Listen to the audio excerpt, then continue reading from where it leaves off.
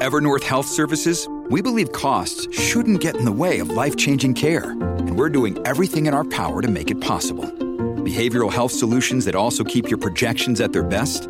It's possible. Pharmacy benefits that benefit your bottom line? It's possible.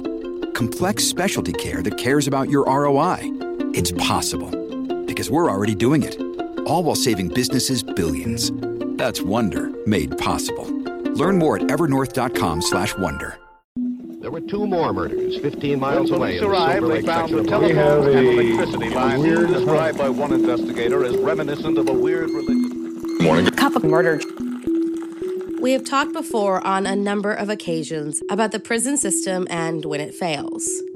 But what about when the healthcare system fails and dangerous men talk their way out of security protocols? On October 4th, 1969, a man was born who was so manipulative that he had a whole hospital in the palm of his hands. So if you like your coffee hot but your bones chilled, sit back and start your day with a morning cup of murder.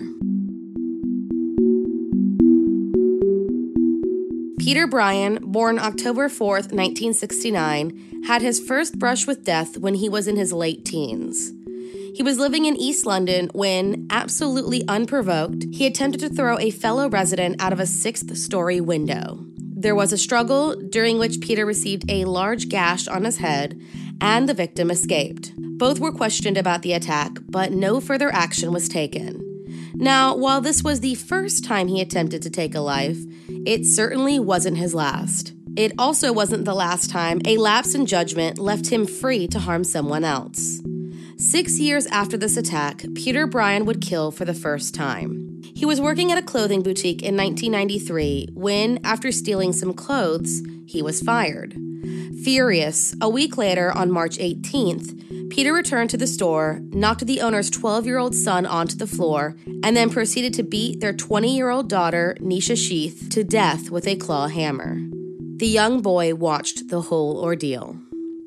Peter left the store and, about an hour later, high on marijuana, threw himself off a 3rd-floor balcony in an attempt to take his own life. He survived and later pleaded guilty to manslaughter on the grounds of diminished responsibility. He was sent to Rampton Secure Hospital in 1994. By February of 2001, the hospital staff began noting his considerable progress, and he was transferred to the John Howard Center after a 6-month trial leave project.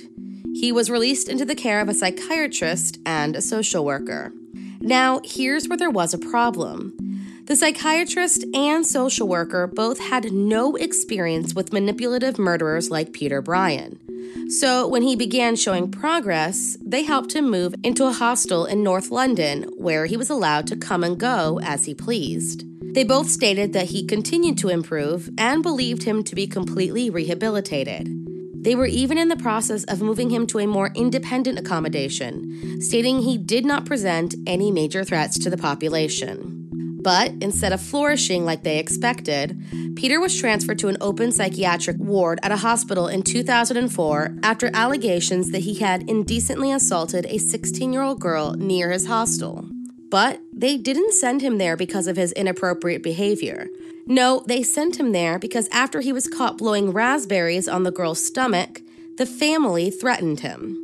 They moved him to the hospital for his own safety. This trust that everyone had in Peter allowed him to walk out of the mental health unit, head straight to a DIY shop to buy a claw hammer, knife, and screwdriver, and head to the apartment of a friend named Brian Cherry. Police were later called to the apartment, and when they entered, they saw a half-naked Peter standing inside, covered in dried blood and brandishing a carving knife. Brian's arms and one leg had been severed from his body, and parts of his flesh were cooking in a frying pan. When asked, Peter said, "I ate his brain with butt. It was really nice." He was arrested and remanded to Bradmore Hospital on April 15, 2004. 10 days later, against protocol, Peter Bryan and a 60-year-old patient named Richard Loudwheel were left alone in the cafeteria of the facility. Staff came running when they heard 2 bangs coming from the dining room and found Richard lying on the floor, face covered with blood with strangulation marks on his neck. Knowing he was the only one in the room at the time, the staff went looking for Peter Bryan. When found, he admitted to strangling Richard with a piece of cord before smashing his head into the floor.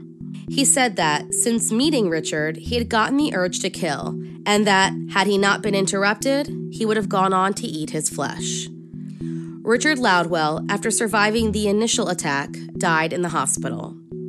On March 15, 2005, Peter Bryan pleaded guilty to 2 counts of manslaughter on the grounds of diminished responsibility and was finally given 2 life sentences to be served in a prison. It's amazing that a man who committed murder when he was a young adult was able to take more lives while being in the care of professionals. That a diagnosed paranoid schizophrenic, convicted murderer, and cannibal was released from these facilities and given permission to walk freely. 2 inquiries were made into Peter's case and those who treated him, and faulted the National Health Service managers for leaving him in the care of an inexperienced social worker who had no mental health training, meaning they had no clue just how much Peter was manipulating them. And the psychiatrist assigned to his case had never been responsible for the care of an admitted murderer. The reports also criticized the decision to reduce his medications after moving into the hospital. He complained to staff about the side effects, and they took him at his word. But in the end, they acknowledged that Peter was a talented man, able to function in a way that made it difficult for even experienced professionals to determine just how dangerous he was. Thank you for joining me in my morning cup of murder. Please join me again tomorrow to hear what terrible thing happened on October 5th. Don't forget to rate and subscribe and let me know how you like it. If you want to help support the podcast, there's always Patreon or just sharing it with your true crime obsessed friends. And remember, stay safe.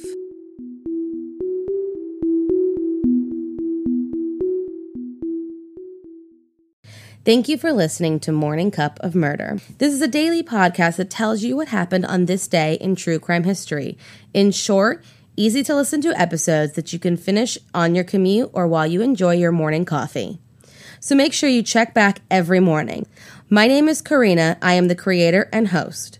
You can find Morning Cup of Murder on Twitter, Instagram, and Facebook. I have also set up a Patreon where you can donate a small monthly contribution to the podcast. All those links are in the episode description. Thank you again, and have a wonderful day.